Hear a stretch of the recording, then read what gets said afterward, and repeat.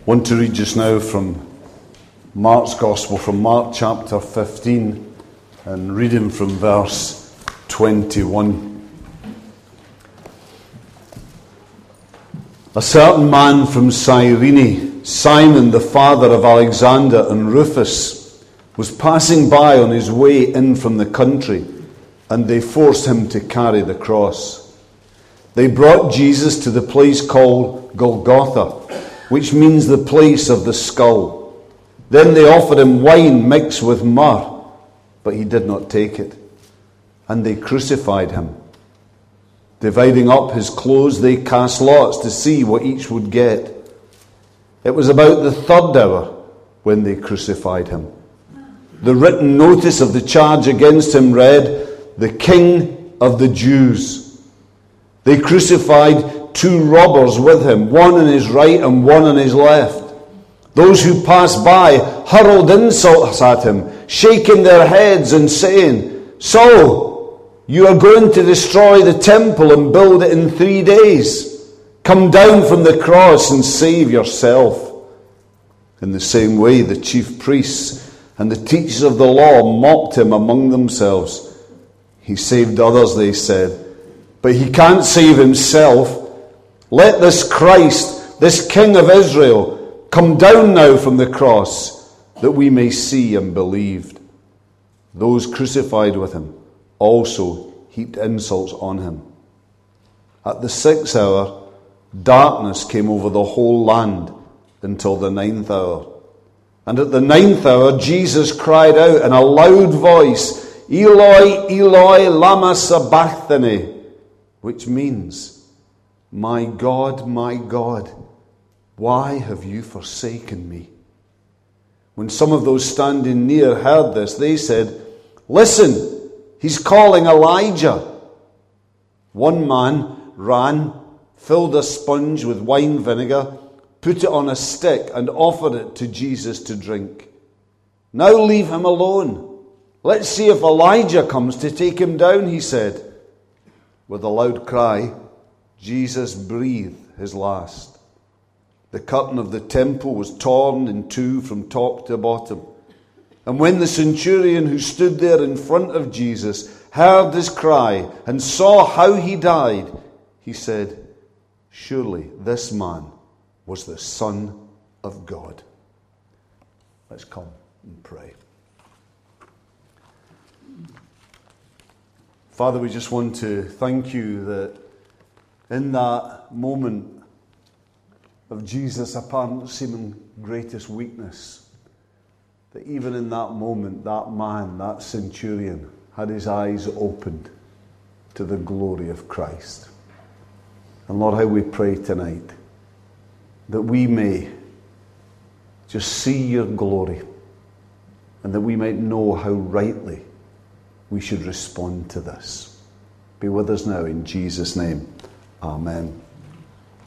Now tonight I'm going to do something I'm a little bit wary of doing. That is, I'm going to centre in on the suffering that Christ endured for us on the cross. And I'm wary of this for one reason really, and one reason only. That is, that I would hate in any kind of voyeuristic way to cheapen the suffering of Christ by in some way sensationalising it. So let's be clear. Every time we come near to the cross of Jesus Christ, we should do so with our heads bowed low in worship, at the thought that such as us should witness the Lord of glory die. But I'm going to look at this tonight because I feel that from this passage there emerges an important spiritual principle with a real challenge that can actually only be properly seen in the light of Christ's suffering. So let's look first then at the cruelty of the cross, starting off at the very base level with his physical suffering. But let's make no mistake, as Jesus died on that cross, he suffered one of the cruelest, most barbaric, one of the most physically horrific deaths that has ever been devised by man. And no matter how realistically we try to portray this, for example in Mel Gibson's famous The Passion of the Christ, yet the facts are that we will never really begin to plumb the sheer depths of physical agony that Jesus suffered there. I mean, just think even of the preliminaries. The flogging that Jesus endured wasn't some mild chastisement. No, because the whip that the Romans used for this purpose was basically a leather cat of nine tails with pieces of sharpened bone and stone and flint or lead embedded into the ends. And if this flogging, say, had been given by the Jews, then their law would have limited this to 39 blows. But Roman law recognized no limit. Their practice was to continue this flogging until their victim's back was open to the bone. And it's far from unusual for someone to die on the receiving end of this, to die from shock that was caused by this without going even any further. So that then explains why Jesus was so weakened here, that he was unable to carry his own cross. And incidentally, can you imagine the sheer agony of that? That cross would have weighed around 40 pounds. So think of that. 40 pounds of rough, heavy wood rubbing against a back torn to pieces. And then the crown of thorns. I suppose I never really thought about what that meant at one time, or maybe even viewed it as a kind of poetic extra. Until one year, Elaine made one as kind of part of a flower display we had in a church one Easter time. And I tell you, after I jagged myself on that once or twice, I handled that thing with real care. I kept it for years, don't know what happened, but I lost it. But the thorns that Elaine used, though, weren't anywhere near as vicious as the thorns that Jesus endured, the thorns of the acanthus plant. And that's what was probably used to make his crown of thorns. But can you imagine having that pressed and forced right into your scalp? I mean, the scalp's a part of the body that bleeds easily and profusely. So just think about that with the heat and the dust and the flies of Jerusalem all around. But all of this, though, and all the various other preliminaries, all of them pale into insignificance in light of the actual sheer physical agony that Jesus endured on that cross. In fact, I don't know, I've probably mentioned this before, but anyway, it might interest you to know that the Romans considered crucifixion such a terrible death that it was actually illegal to crucify a Roman citizen. No Roman, they decreed, should ever have to endure such a death as this. And as for the Jews, well, although stoning, which was their usual method of execution, seems pretty gruesome to us, and it does, yet by the time of Jesus, it actually wasn't quite as bad as we imagine, because by this time it was used very sparingly. And the custom was that before the actual stoning itself took place, that first the victim was to be knocked unconscious. Now, exactly how they were knocked unconscious, I think I'll spare you those details. But then after that, the first large stone that was thrown was to be aimed at the heart. And that was to try and ensure that death would come as quickly and painlessly as possible. But you know, even with this background, even in the harsh, cruel age that they lived in, even the Jews were horrified by the Roman institution of crucifixion. So again, they brought in various limitations and regulations to try and make this monstrosity a little bit more palatable, just that little bit more humane. And one of these was the sponge with wine vinegar that was offered to Jesus. Again, at one time, I thought this was just a little further minor act of cruelty that was heaped upon Jesus. For here's a man suffering from blood loss, hanging, dying in the heat that we can imagine of that midday sun there, obviously severely dehydrated. So what do they do then? Well, there's another cruel act of mercy.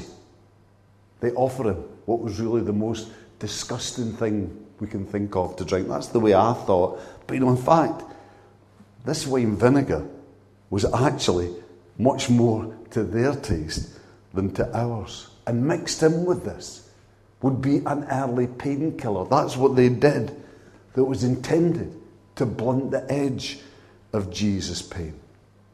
So what was it then about death on the cross that moved even Christ's hard-hearted enemies to try to do something to lessen his pain, which incidentally was refused by Jesus as he had to face the challenge before him with a clear mind?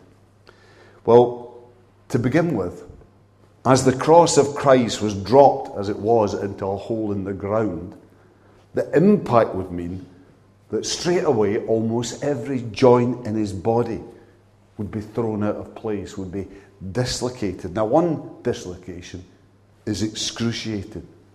Can you imagine? Multiple dislocation. And in addition, this would lead to two other byproducts. First of all, it would lead to cramp. For with his body held in the position that it was due to these dislocations and those nails in his hands and feet, Jesus would suffer a kind of cramp over his whole body. Now, most of us have suffered cramp in one form or another, in one part of our body or another. And it is so painful.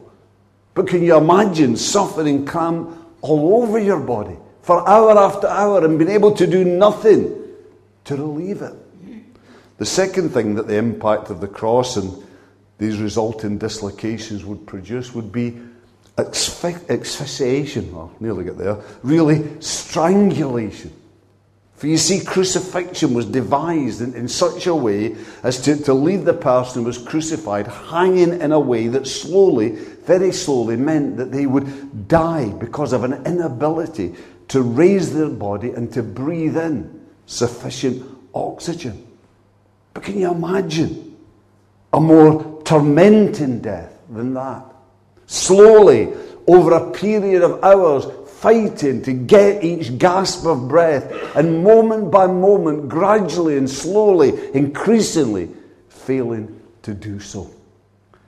Now let's be clear, we will never be able to really understand what Jesus Christ went through us for us on that cross.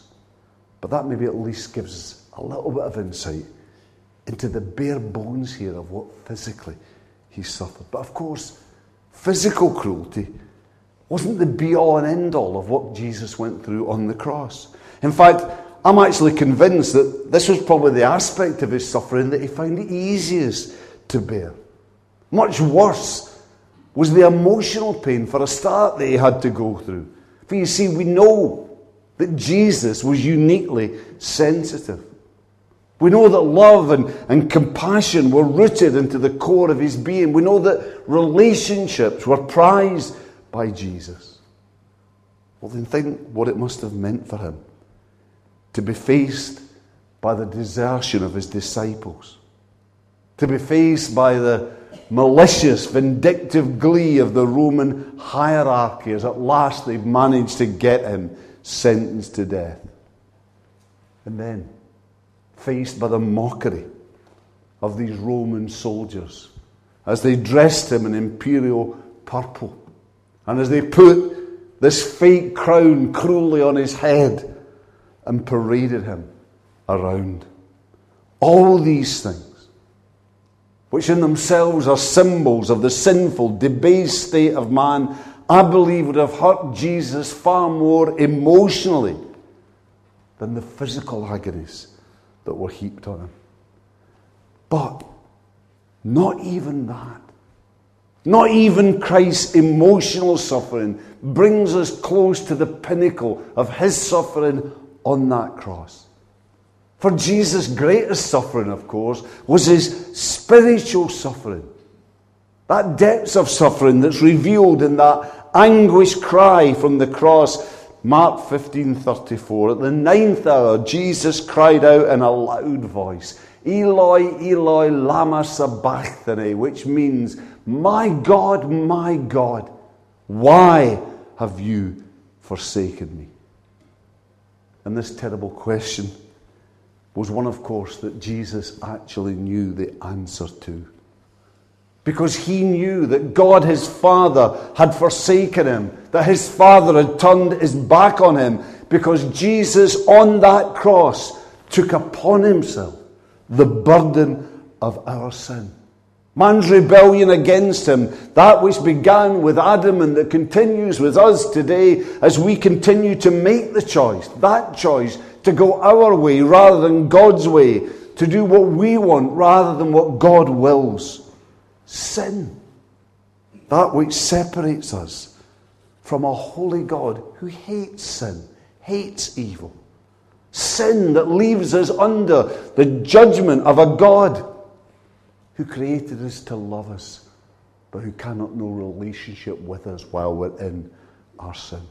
But you see, Jesus took upon himself the burden of sin. And as he did this, as our sin was laid upon him, then so God, the holy God, the God who hates sin, could no longer look upon him. And this was what hurt Jesus most of all as he hung on the cross. That he, the one who had lived his life for God, who had lived his life with God, who'd lived an eternity of perfect fellowship within the Godhead, that he, in this moment of his greatest need, would be separated from him. This was the real pinnacle of Christ's suffering. This was the true agony of the cross for Jesus Christ. And yet, this was the price Christ was willing to pay for you and me. This was the price he was willing to pay in order to bring us back to that place again where by faith in him we can again know love and forgiveness from God, a new life of fellowship with God. So what was man's reaction? No, brother, I think, what is man's reaction? So often to this incredible opportunity for new life, so dearly won for us. Well, let's look at one of the most notable examples of this here as we move on to look at the callousness of the soldiers. And we find that the crux of this, I believe, for me anyway, in Mark 15:24, where it says, "And they crucified him, dividing up his clothes, they cast lots to see what each would get." You know, for me, this is actually one of the most disturbing verses in the New Testament, and particularly in the story of the cross. Because you can at least, to some degree, understand, you might not agree with it, but you can understand the vindictiveness of these Jewish leaders who felt that their position was threatened by Jesus. You can understand a little bit where Judas was coming from, motivated by greed and selling his Lord for a handful of silver. You can understand Pilate. This man in his weakness and fear, caught up in the middle of something that he couldn't control, and so washing his hands of the whole situation. But here, what we see here, this kind of callous brutality, this is really, in a way, almost beyond comprehension. And John, in his Gospel, in John 19:23 and 24, he gives us a fuller account of this, and he shows us how it ties in with the Old Testament prophecy of Psalm 22:18. Because John shares that when the soldiers crucified Jesus, they took his clothes, dividing them into 4 shares, one for each of them, with the undergarment remaining. This garment was seamless, woven in one piece from top to bottom. "Let's not tear it," they said to one another. "Let's decide by lot who will get it." This happened that the scripture might be fulfilled, which said, "They divided my garments among them and cast lots for my clothing." So you see that here, these soldiers, after they'd nailed Jesus to the cross and after they'd hoisted him up into that agonizing position, well, they then sat down and took things easy. The main task was over. Their only responsibility now was to guard him and the others with him until death came, in case anyone dared to try a rescue mission, very much a routine procedure because nobody would. And just to while away the time, they began to divide up his clothing, something that was seen as a legitimate right of the executioners, a kind of first century perk of the job. And it isn't something that would have taken too long to do, for at that time, the time of Jesus, the average Jewish clothing consisted of a headdress, shoes, a linen undergarment, a coat which hung down below the knees, and a cloak. And they did it. Everything went smoothly enough. Each one took what they wanted, made that decision, until they came to the undergarment. Now you see, we're told that this was in one piece, and that actually indicates that it was a particularly fine piece of clothing. For the undergarment that was worn at that time by the average man in the street actually consisted in four pieces of cloth that had been sewn together. So you see, there's a dilemma here. Each one of them wants this fairly expensive piece of clothing. And they know that it would greatly decrease its value, and so it would be a terrible waste to tear it apart. The way they decide to get round this is to throw dice with whoever fortune seems to smile upon being the new owner. Now I'm sure at one level, and I'm sure it did seem very sensible to them, seem fairly routine, innocent even, as far as these battle-hardened Roman soldiers were concerned. That is, until you remember that right behind their backs as they threw their dice was the sight of three men who had just been so brutally crucified. And until you remember that ringing in their ears as they threw their dice, there must have been the moans and groans of pain, the desperate gasps for breath, as these men slowly and agonizingly gave up their life, with one of them being God's own beloved Son. So it might have seemed sensible, it might have seemed routine, it might even for them have seemed to be fairly innocent. But that doesn't alter the fact that what they did here was almost unbelievably callous. Perhaps so at this point, although we feel suitably horrified by this, perhaps we take comfort in the thought that nothing like this happens in our day. But is that really so? For remember that in essence what these men did was turn their back on Jesus and ignore him as he died. I want to ask you, how many are there this Easter? 2,000 years now, over that, since Christ came and gave his life for us. How many men and women are there who still today, on this day, ignore the Lord who died for them? Who maybe don't play dice at the foot of the cross, but who just use Easter as an excuse for having a holiday, having a good time, who enjoy Easter eggs and hot cross buns, but who never even give a thought to what or who these are intended to point to and symbolize and remind us of. How many are there? Far, far too many. The same casual, callous, indifferent attitude to Jesus Christ is still around today.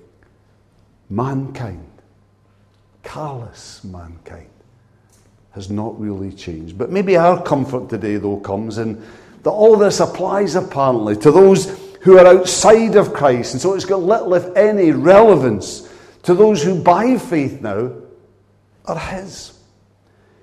Well, if that's what you're thinking, then maybe it's time to move on to our final point, and that is the principle. Remember, I said right at the beginning that I believe that from this passage that we'd be able to uncover an important spiritual principle, one with a real challenge. Well, here it is. First, in the words of of Tom Houston. He says that the most terrible thing about these men is that they took the clothing of Jesus, but from him himself they took nothing. They were satisfied with his physical possessions, but they ignored his principles. Now, you get what that's saying? What I believe it's saying is that what these men here represent is someone who wants Jesus for what physically they can get from Jesus, but who's got little or no interest in the spiritual principles that lie at the heart of who Jesus Christ actually is. Well, I want to ask you, is there anything like this around in the church of today? I think maybe there is. Maybe there is. And the Christian who's always looking to be blessed by God, but who's never really all that interested in serving him and being a blessing. And I think perhaps we also see this in the Christian who seems to look upon God always as first and foremost a problem solver. I have to say, this is an attitude that seems to be pretty widespread. In fact, sometimes I listen to Christians and I wonder, have I really got it wrong? For I've always thought that once we were saved by God's grace in Christ, that it was then our job to serve God rather than vice versa. Now here, I want to say, don't get me wrong. I'm not saying that God doesn't solve problems. I'm not saying that faith doesn't make a big and real practical difference to our lives. But rather what I'm trying to say is that the issue here is really one of focus. Once we become Christians, our focus should be on serving the Lord. Our focus should be on getting to know him better. It should be in every situation that we face in life, seeking to glorify him and grow in the depth of our relationship with him.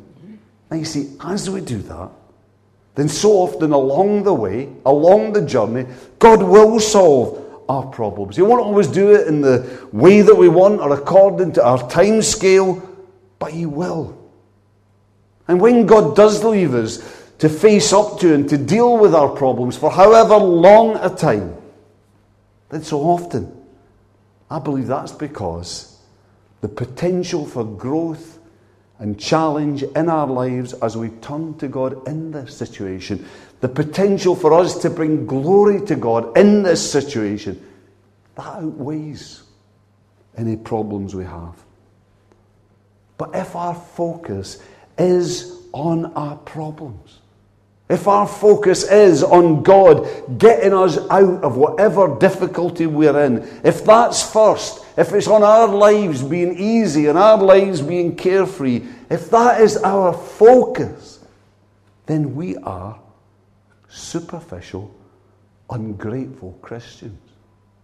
But maybe the best example of the Christian who, to some extent, maybe follows in the footsteps of these Roman soldiers is the out-and-out nominal Christian. And in an evangelical context, probably the best parallel here is the Christian who is born again, who's been saved, but they really don't want to know much more than that. They're not really interested in living out their faith in their life and exploring and applying the truths and principles of the Christian faith day by day.